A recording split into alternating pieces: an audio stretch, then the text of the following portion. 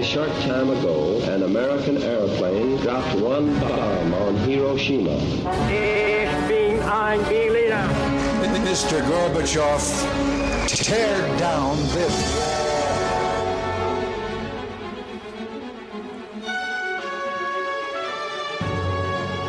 The American people, I think, is good people. They have not to charge with the guilty of all the lies.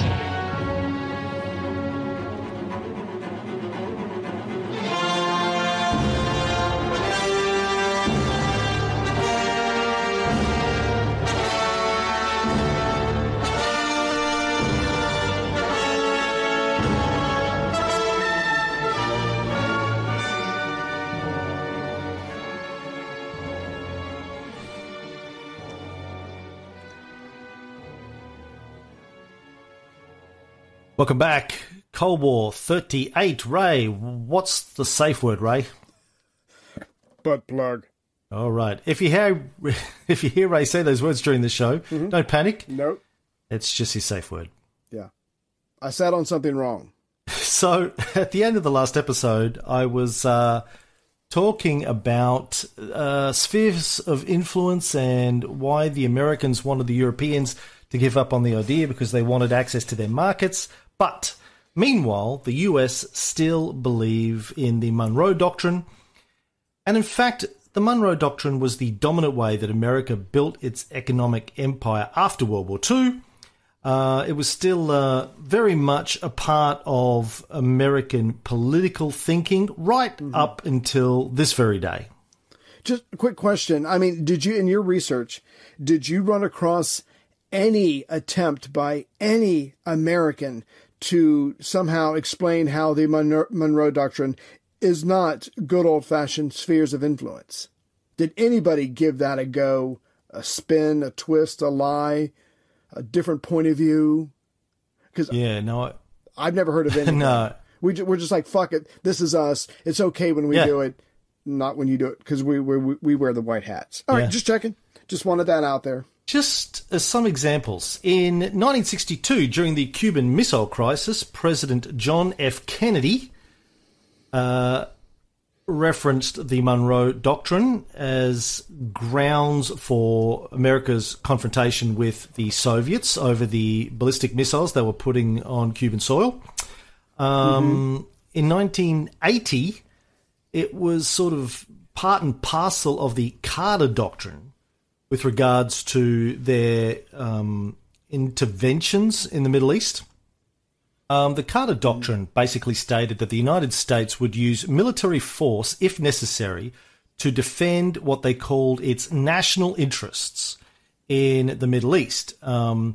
I've got a quote here from Carter's National Security Advisor, Zbigniew Brzezinski, who, by the way, was born in Warsaw in Poland. His speech that he wrote, that Carter delivered, says, "Let our position be absolutely clear. Any attempt by any outside force to gain control of the Persian Gulf region would be regarded as an assault on the vital interests of the United States of America, and such an assault would be repelled by any means necessary, including military force." So it's, nowhere fucking near the United States, but it's an assault on the vital interests of the United States, and we will meet it with force. I can explain that. What we did was we took out our pocket knife and we cut off a little part of the Monroe Doctrine and we placed it right over. I thought you were going to say on a tree somewhere in the Persian Gulf, you carved with your pocket knife, "America was here." Yeah. Fuck off. America was here, fuck off. It's like putting a flag on the moon. It's ours! But yeah, so basically we transplanted the Monroe Doctrine to wherever the hell it's convenient. Now, Zbigniew Brzezinski, interesting life story. His father, Tadeusz Brzezinski, was a Polish diplomat who was posted to Germany from 31 to 35. So he would have had a lot to do with Paderewski's non-aggression pact, the Polish-German Treaty of 1934. And from 1936 to 38, he was in the Soviet Union during Stalin's Great Purge. Yeah, and during this period, where there was a Polish-German treaty, so interesting that they, before the Molotov-Ribbentrop Pact, he must have seen some stuff. So in 38, 39, he was sent to Canada. Conveniently, they were in Canada when the Molotov-Ribbentrop Pact was signed, and both Germany and the Soviet Union invaded Poland, and he couldn't go back to Poland. And so Zbigniew grew up in Canada and eventually moved to the United States, where he became a citizen, and wrote a number of very, very, very good books, very highly esteemed books on the Soviet Union, American foreign policy. One of them that I've been reading recently is his 1997 book, The Grand Chessboard. There's a quote in that I thought was notable. He said, "It is imperative that no Eurasian challenger emerges capable of dominating Eurasia and thus also of challenging America." So I think that's pretty clear. We don't want anyone to be able to challenge America's global dominance. That is his viewpoint, one of America's most esteemed surviving geopolitical thinkers. He's kind of thought of as the Democrats' version of Henry Kissinger. Right. And that's the view from the geopolitical modelers in the United States, the planners.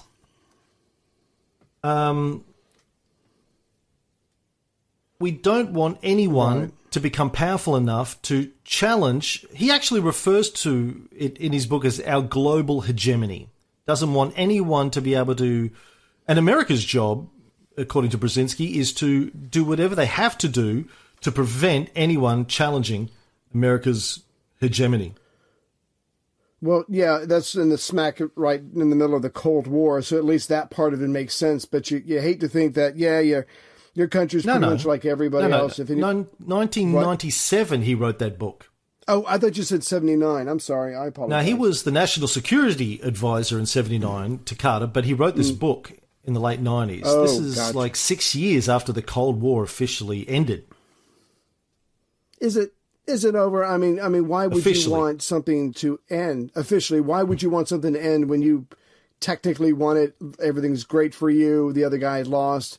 They've been, humiliated and lowered or whatever. I mean, wouldn't you want that to continue? Why let anybody challenge you? But that's just as late as 1984. I've got a quote from the then CIA director Robert Gates, who was defending the Iran-Contra operation. Oh, God. I don't know if people listening to this know much about that. We'll get to that one day.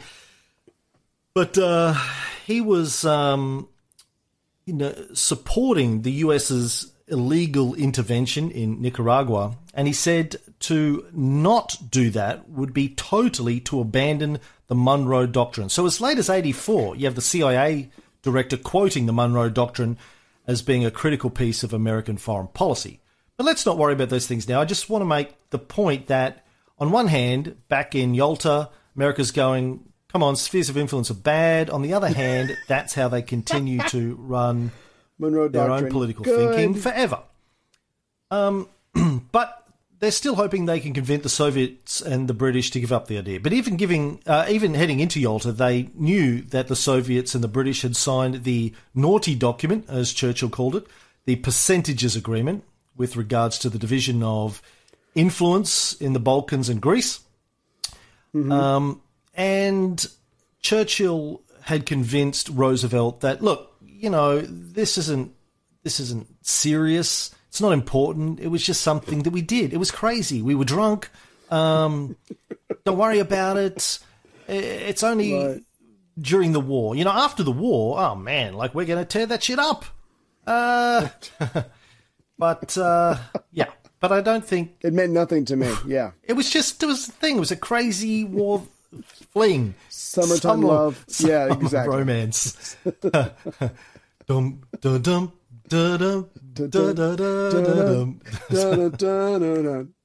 Yeah. So, Right there but with you. at Yalta, Stalin wanted to get the agreement of the other two that Russia would be able to maintain the territorial arrangements it agreed to with Hitler back in 1939 with the Molotov-Ribbentrop Pact.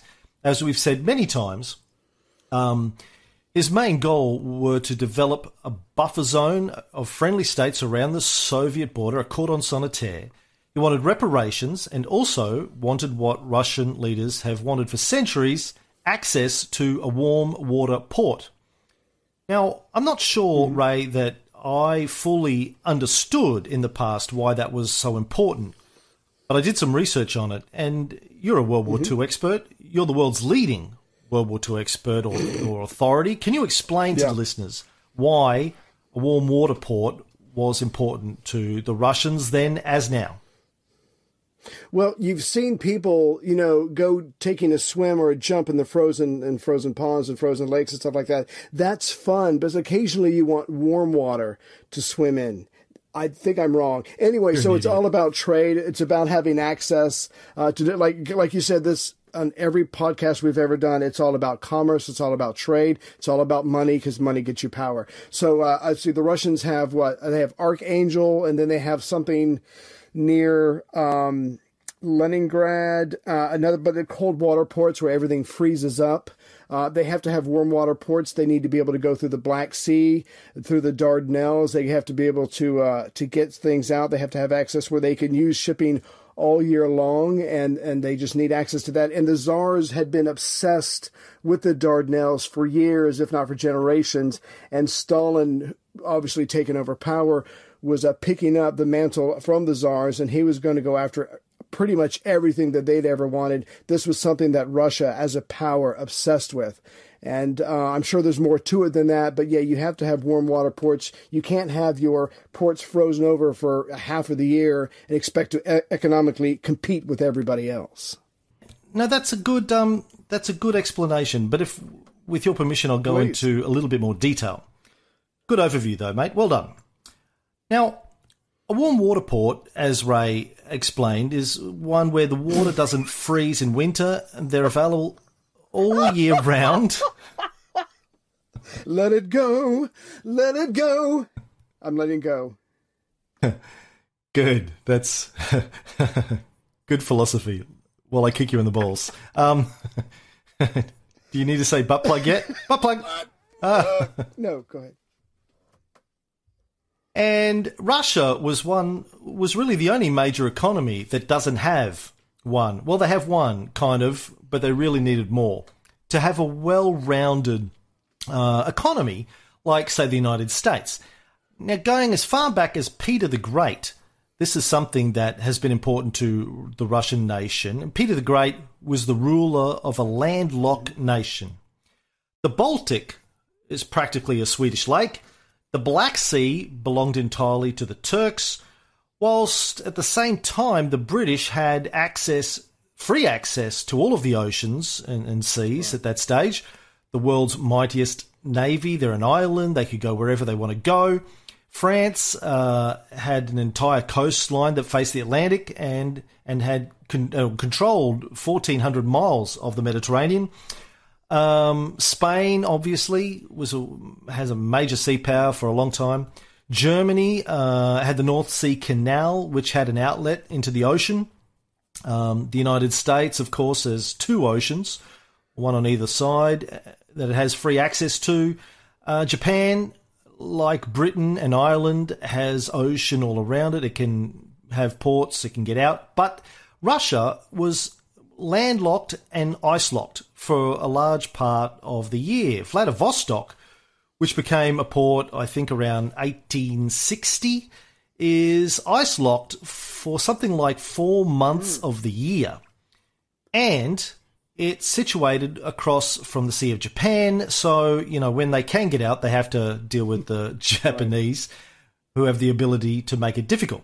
Even Port Arthur, which is their other major port down further south, is 4,400 miles by the shortest railway route from Moscow.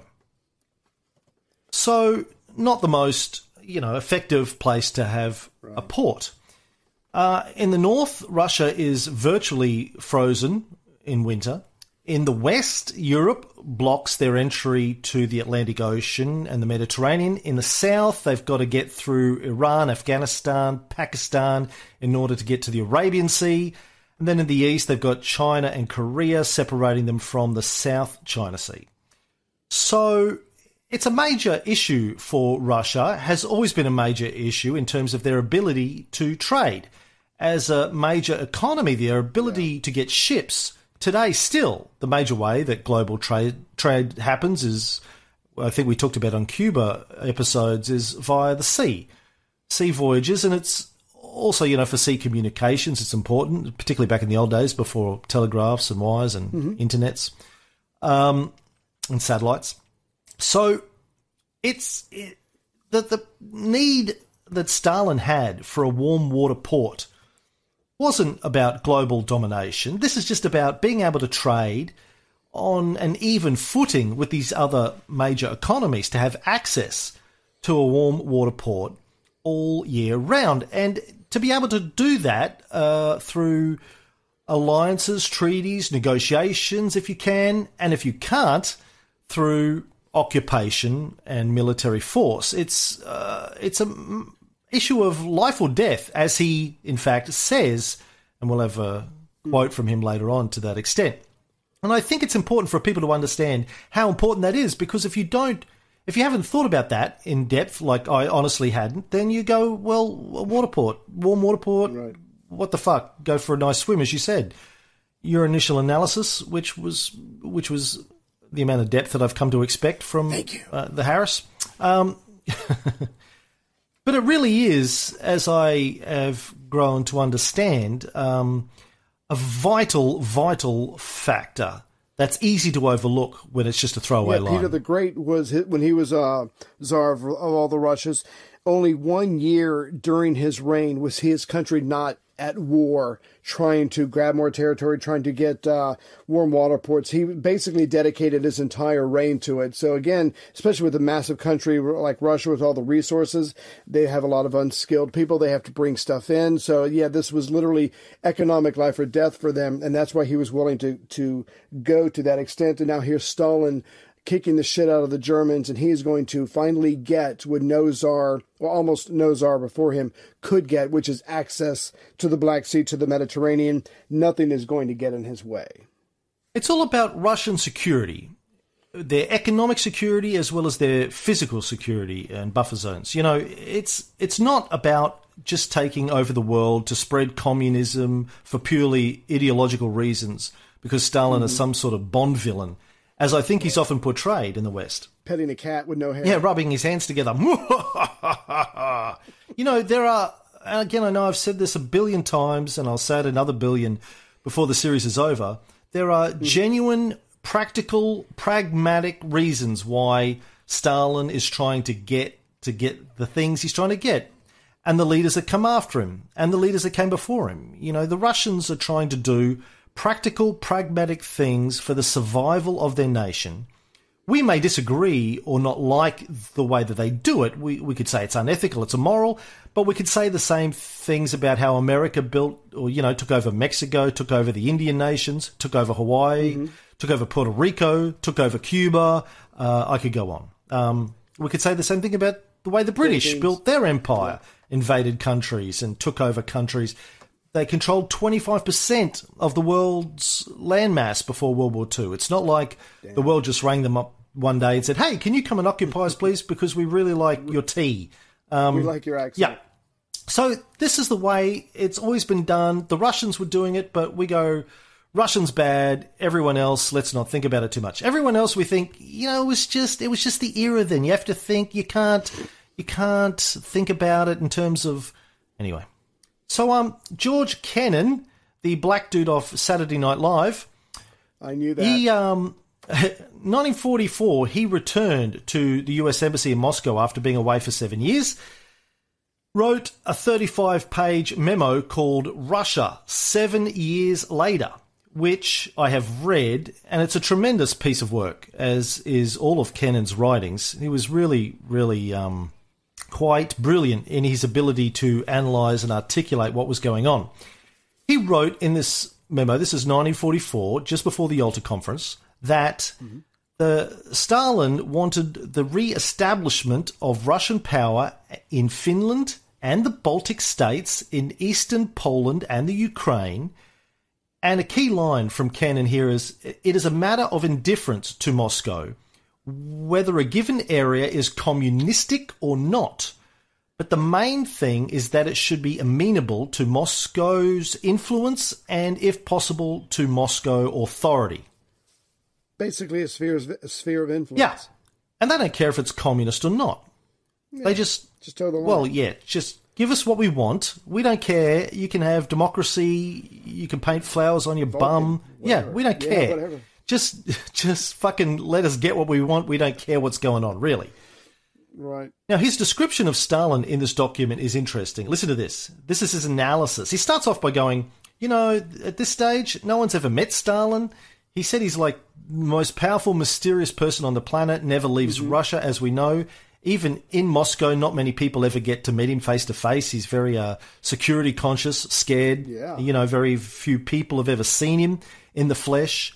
Doesn't tend to walk the streets a lot. And when he does, he's surrounded by bodyguards. But his description, I think, was great. Here it goes. Courageous, but wary. Quick to anger and suspicion, but patient and persistent in the execution of his purposes.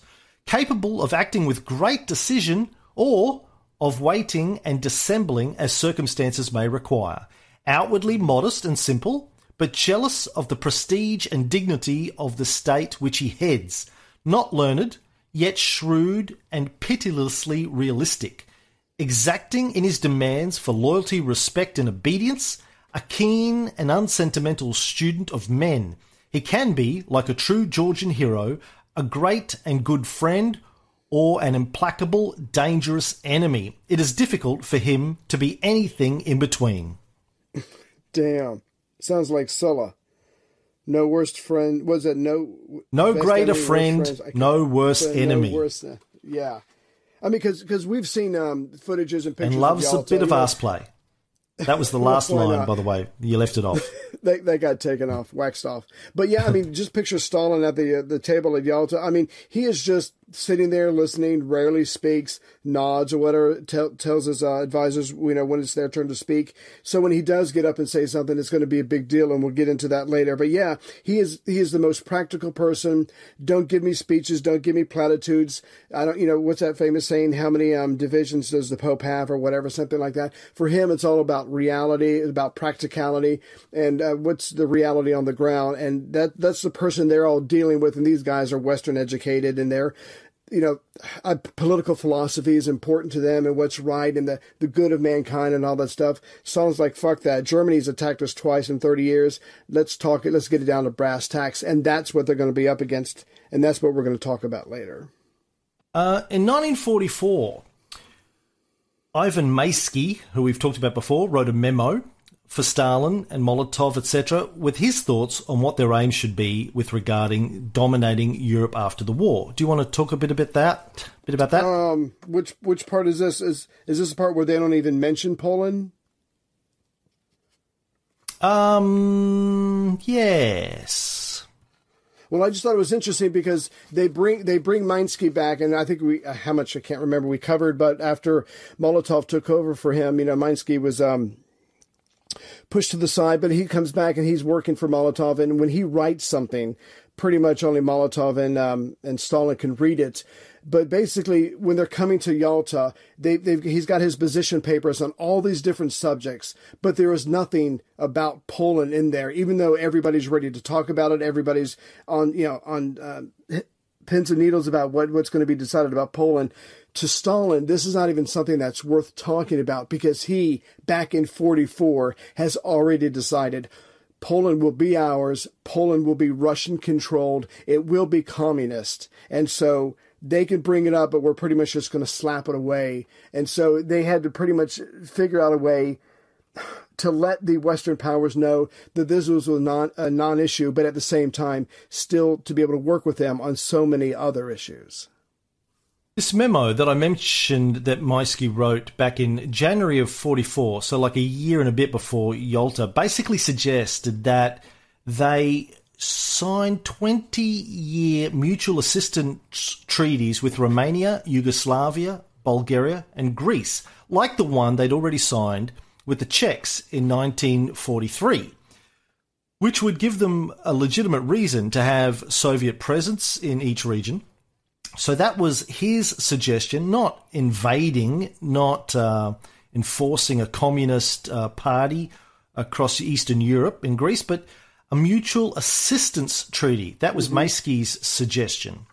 He even said, look, if the British don't like it, invite them to be a signatory to the agreement. That's all right. Bring them in.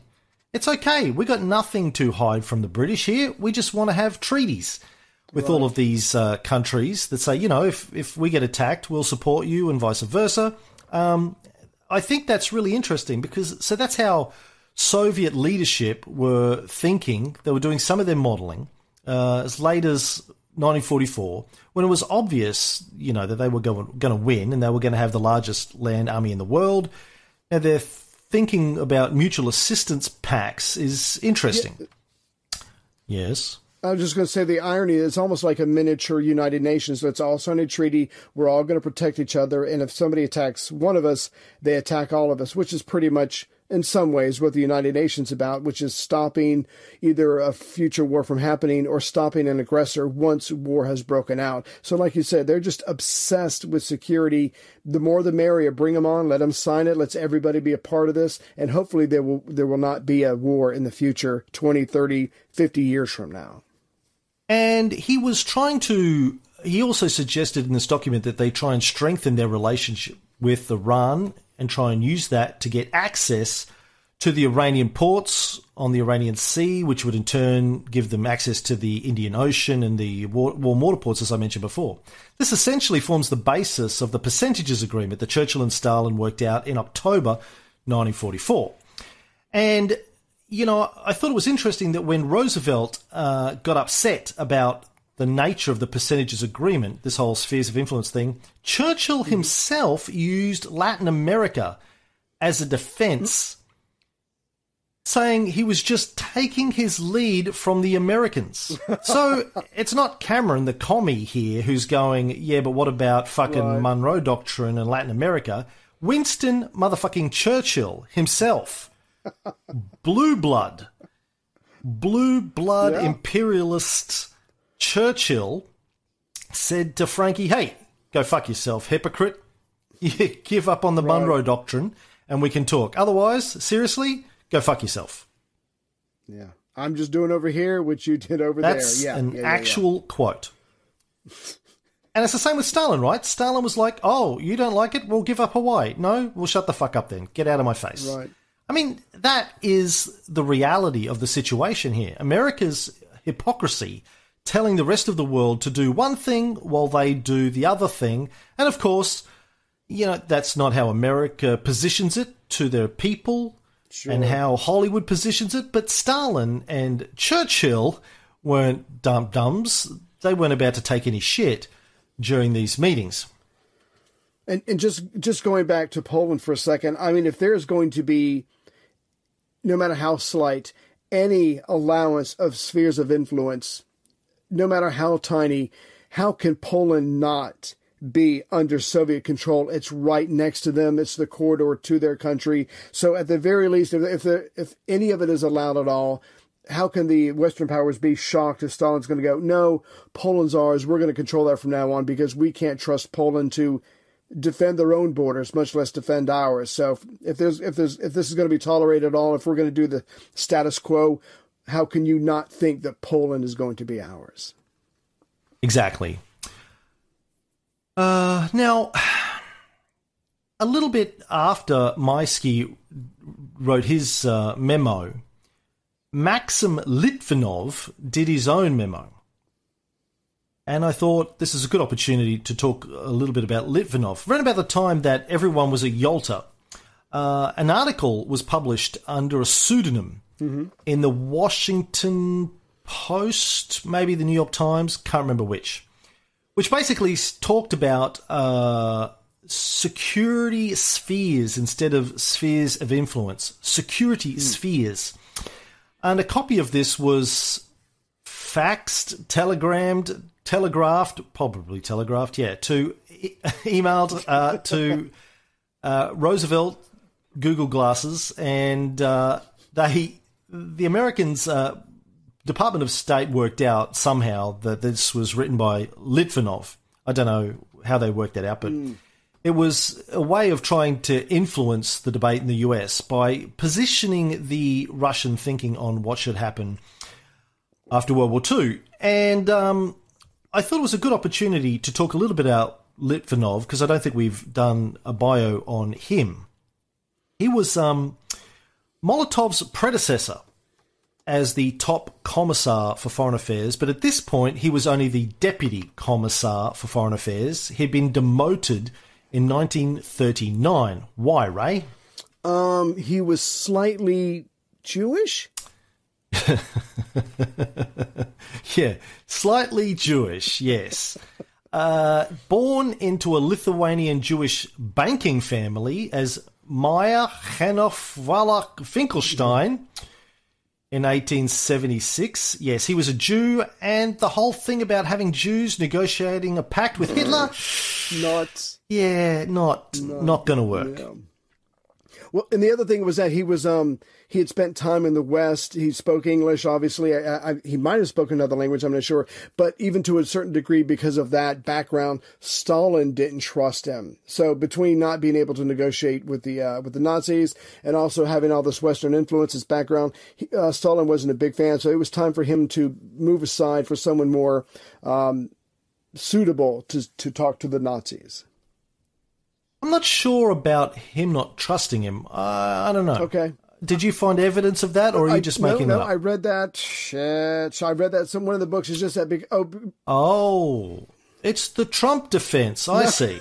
Someone told me that. I don't know. Someone told me that. I don't know. I read it somewhere. No, I can't. I honestly can't remember where. I apologize. That's all right. I don't know. You might be right. But I'll get to that. Why don't we just fucking assume I'm right?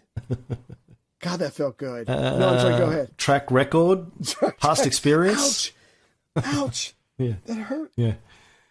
Here's another kick to the balls. Butt plug. I'm sorry, go ahead. Go ahead. So anyway, he wrote his own proposal, which was an ambitious kind of extension of Maisky's proposal. He suggested the Soviets take security control over Sweden, Finland, Poland, Czechoslovakia, Hungary, Romania, all of the Balkans except for Greece, and Turkey, because of course they're going to give Greece to Britain. He said Britain should have control over Western Europe, but with Denmark, Germany, Austria, and Italy being a neutral zone. Mm-hmm. And he was one of only, of few, if not the only one of the senior Russians who believed in cooperation with the West during the war and after the war, which, might be one of the reasons why you could be right and Stalin didn't fully trust him, because he believed in cooperation, a bit like Harry Hopkins or even George Kennan. Right. Kind of believed that cooperation, and even Roosevelt, I think, believed that cooperation was probably the best way forward.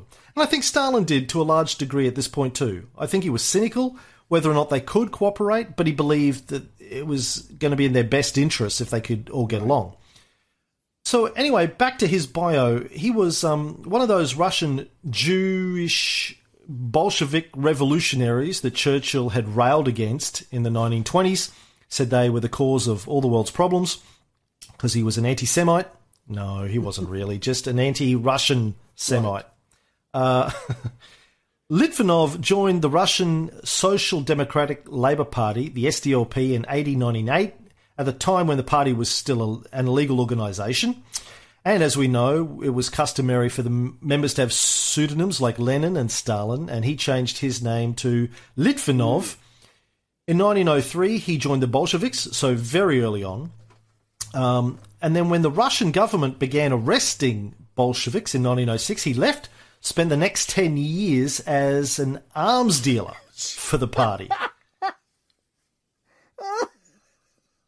Imagine that as a life, man. He was based in Paris, travelled through Europe, would pretend to be a procurement officer from Ecuador, because no one could tell the difference between a Russian accent and an Ecuadorian accent, apparently. All the time.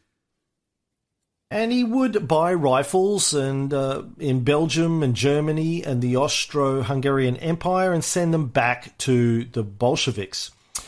In 1907, he went to London to attend the Fifth Party Congress of the RSDLP, and initially had to rely on charity for accommodation in London. However, the party eventually managed to rent a house for him.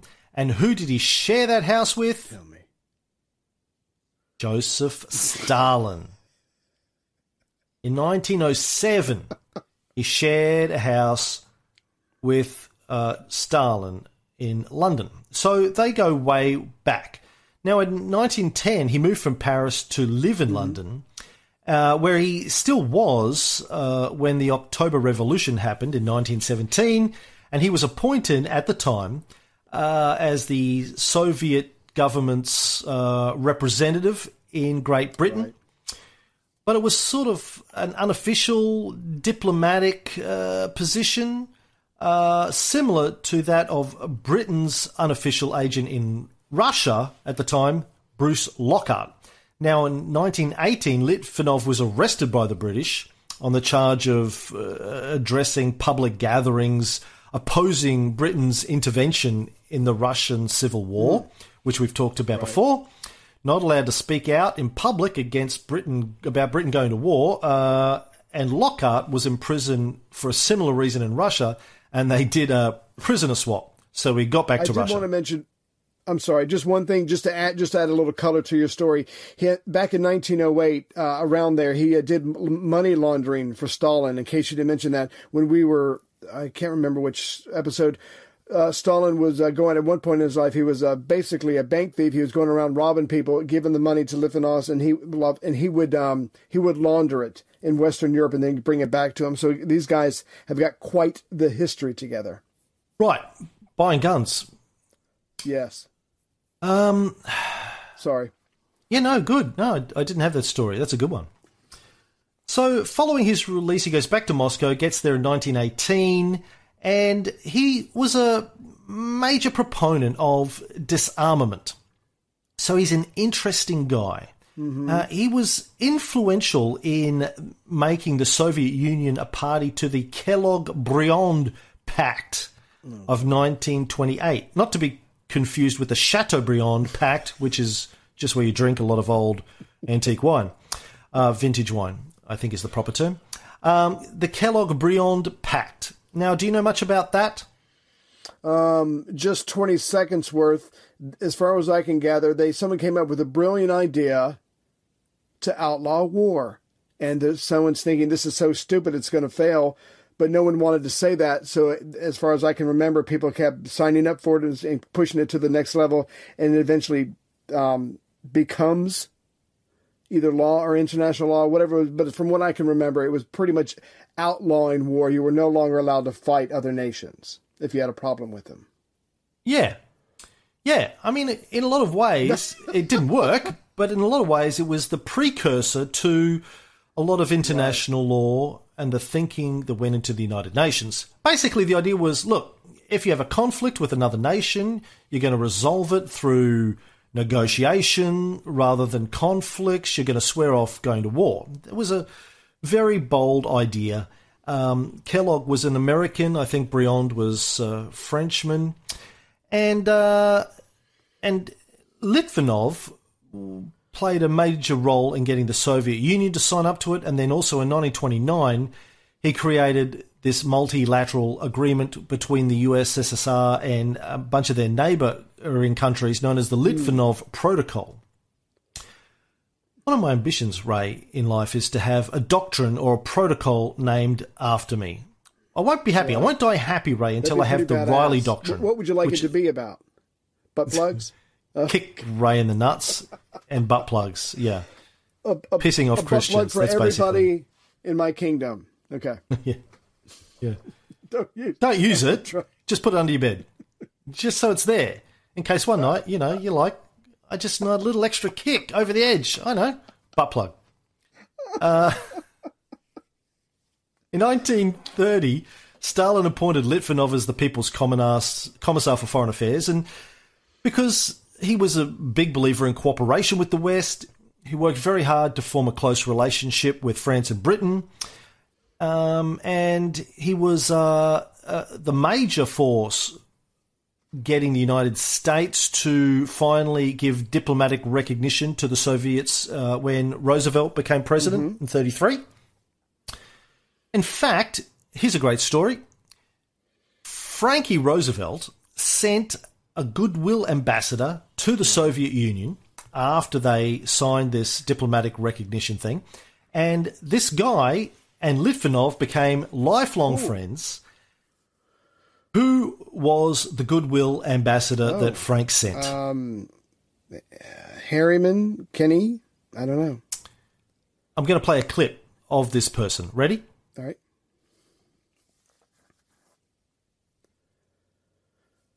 Can you guess who it was? I didn't hear anything. Exactly. Can you guess who it was? No. Harpo Marx. I should have put some harp playing music in there or something. For the kids at home who don't know who Harpo Marx was, it's one of the Marx brothers. He was the silent one. Yeah. He played the harp. He sent Harpo Marx as the goodwill ambassador. They became lifelong friends, he and Litvinov. They even performed a routine on stage together. Wow.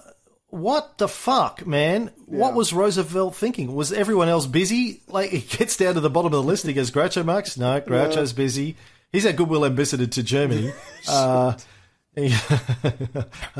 was the other one? I don't know. Groucho, Harpo.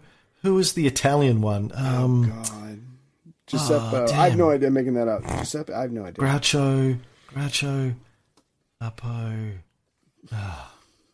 Oh, bugging me. Oh, Google it, baby. Google it. I can't not know this. I love the Marx Brothers. I've seen all their films a million times. Chico. I want it to go on record that I came up with that before Wikipedia. You know how that works? Like, you can't think of something, and when you type the question into Wikipedia, all of a sudden your brain fucking wakes up. Brain doesn't like competition from Wikipedia, man, is what it is. The brain's like, oh shit, he's going Wikipedia. All right, everyone wake up. Everyone, off your lunch break. We can't give in that easy. Chico.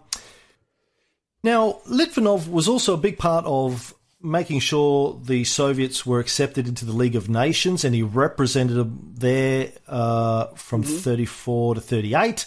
But then, of course, as we said, he was replaced by Molotov in 39 when Stalin kind of realised he had to do a deal with Germany, and having a Jew wasn't really going to work. And Litvinov, by the way, was all for that. He later on said, do you really think I was the right person to sign a treaty with Hitler? When later on, Molotov said, thank God Jews formed an absolute majority in the leadership, and among the ambassadors it wasn't good. What? I think he was primarily talking about Stalin's decision to purge the Ministry of Jews, primarily so he could do a deal with Hitler. Yeah, that's what I was about to say. Not only does Molotov get the job, but he's told to, get rid of the Jews in the foreign commissariat. So Stalin is just being practical and clearing it away so he can talk to the big man on the stage, which is, at this point, Hitler. And after that, Litvinov was sent to Washington as the U.S.S.R's ambassador to the United States, and he died in 1951 when a truck collided with his car. Oh, damn. That was CIA. Well, the suggestion is that he was assassinated by Stalin. Yeah. But Litvinov's wife, after Stalin was dead, so there was no reason to lie, said that her husband's relationship with Stalin was very good right up until the end, and that he had heart problems. His daughter, Litvinov's daughter, said that as well, I think. So the official cause of death was a heart attack. But he was known in the West as sort of disagreeing with the direction of the Soviets' post-war policy. He was a big believer in cooperation and everyone staying together, but as you and I know, and we'll talk about more as the series goes on, you can't blame all of Stalin's post-war policy on Stalin. A lot of it had to do with America as well. Right. But back to this proposal of security spheres. So, not very different, really, from old Black Threesome's idea for the Security Council. This idea of security spheres, but his recommendation to Stalin and Molotov was that they don't bring it up at Yalta, given the negative attitude of the American media to the idea, which we know Black Threesome had fleshed it out and got shut down by Court of Hell, and then Leo Pazzi took it over and flipped it on its head. But Litvinov wrote to Stalin and Molotov, personally, I think Roosevelt, as a realist, sees the inevitability of spheres, zones and blocks arising in Europe, but taking account of public opinion, he will not venture to give his agreement to that in any form. And now, I think he was right, and I think we'll have evidence of that later on in the show, which is a really interesting point that I want to spend some time drilling down into later. Anyway, as you said before, Molotov and Stalin followed his advice, and the question of spheres of influence, along with the question of Poland, didn't come up on the agenda at the Yalta conference.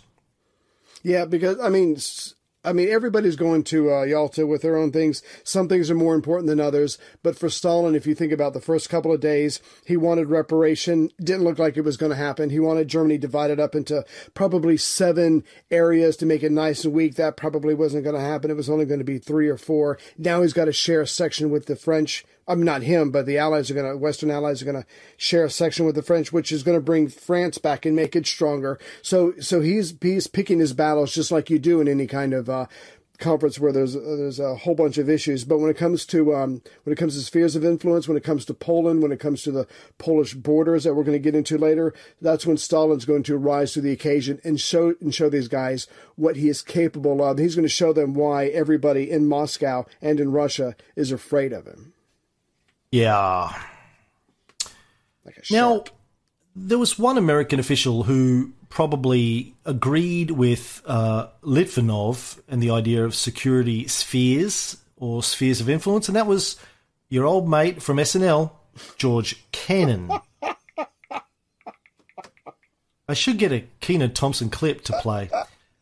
Now, of course, he wasn't in Yalta. He was still in Moscow. As I said before, he had gone back to Moscow after being away for 7 years. Harriman had left him there running the day-to-day business of the American embassy. But Kennan was convinced that the Soviets were going to develop a sphere of influence in Eastern Europe, that they had to, that it was absolutely critical.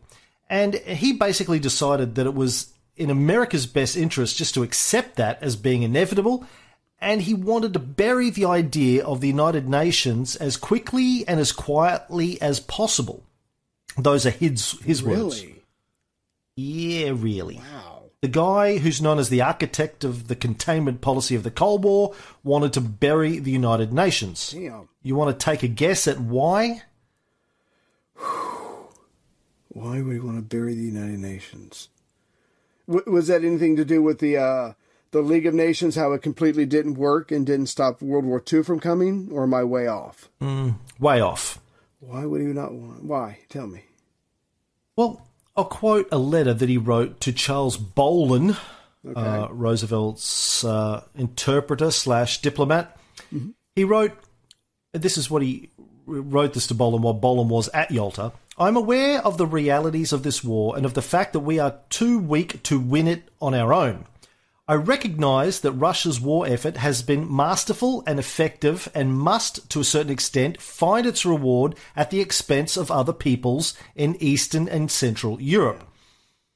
Now, let me stop there for a second. Again, for Americans who still think America won the war and that the Russians just threw bodies at the Nazis and all of that propaganda bullshit that I still see on Reddit all the time. And I'm just like, oh, can't be fucking bothered even getting into it.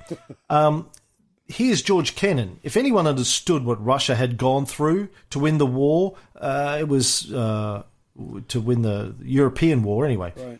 Against the Nazis, it was this guy. He's lived there. He's an American diplomat. Russia's war effort has been masterful and effective, he said. Well, not only that, but to take it one step further, I mean, now that the Russians have gotten their act together militarily, I mean, they have this amazing force. They have this very large force. Theoretically, they don't have to stop in Berlin. I mean, you know, they could keep going or whatever, but the point is, this is a done deal. The Soviet boots are on the ground. America can accept this and work with the Soviets, or they could try to fight them either literally or, you know, over a conference table and go, yeah, you took it all and you suffered a lot, but if you could give it all back, that'd really be great. I mean, that's just not realistic. That simply is not the way it's done. Back to Kennan's letter. But with all of this, I fail to see why we must associate ourselves with this political program, so hostile to the interests of the Atlantic community as a whole, so dangerous to everything which we need to see preserved in Europe. Why could we not make a decent and definite compromise with them? Divide Europe, frankly, into spheres of influence, keep ourselves out of the Russian sphere, and keep the Russians out of ours. So basically, give the Russians what they want. Hopefully they feel secure, and they'll stop. They won't advance. We can focus on our part and live and let live. Separate but equal? Well, I think it's more about what he perceived as the moral dilemma. Mm-hmm. If we cooperate, if we bring them into the United Nations, then we're kind of joining forces with this government, which we believe to be brutal and oppressive. Right. We legitimize them. Exactly. Are we not legitimizing them by that? Wouldn't it be better to just divide the world up and say, look, you know, my name is Paul and this is between you all. You stay on your side of the street, I'll stay on my side. Everybody's happy. Well, except for the occupied people. Now, Bolin wrote back to him, foreign policy of that kind cannot be made in a democracy. Only totalitarian states can make and carry out such policies. He also didn't think that international agreements would stop Soviet expansion. He wrote, either our pals intend to limit themselves or they don't. I submit, as the British say, that the answer is not yet clear. But what is clear is that the Soviet Union is here to stay as one of the major factors of the world. Quarrelling with them would be easy, but we can always come to that. Yeah, that's a good point. If we're going to fight them, let's talk first, and if we have to, then we'll fight him. Exactly. And this was kind of the prevalent mood, I think, in the American delegation at Yalta. Roosevelt and his inner circle were prepared to pay a price for having some sort of an alliance, a friendship, an understanding with Stalin. They probably believed, like Bolin, that there was always going to be an opportunity down the track to exercise other options if they needed to. But again, let's remember that America had their own plans for Europe after the war. Despite, as I've said many times, how it's presented in your American histories, we know that the post-war period was seen as an historical opportunity for the US to dominate global trade.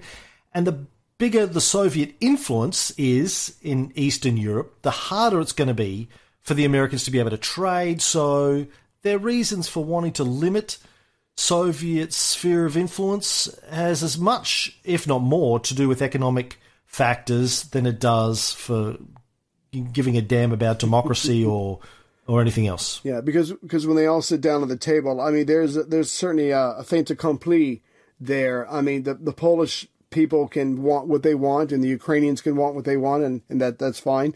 But this is pretty much a done deal. Where do we go from now? And like you said, that one quote, I don't think the answer has been presented yet. They're all trying to think of what they're going to do about the border, about Poland, about future expansion.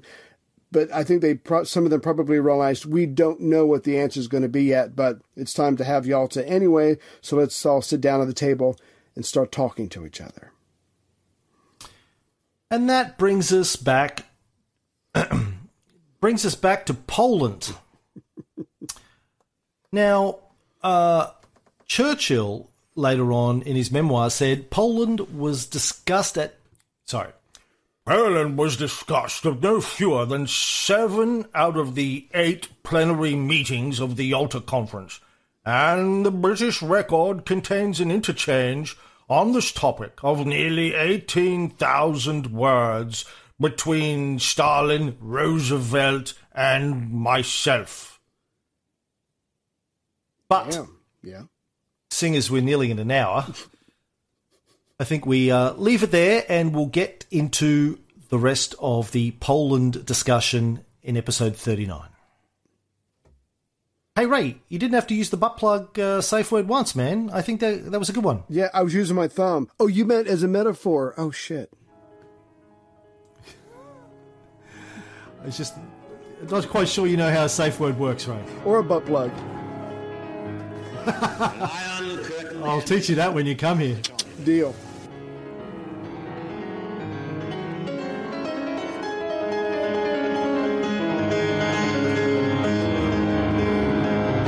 Soviet military buildup on the island of Cuba. The purpose of these bases can be none other than to provide a nuclear strike capability against the Western Hemisphere.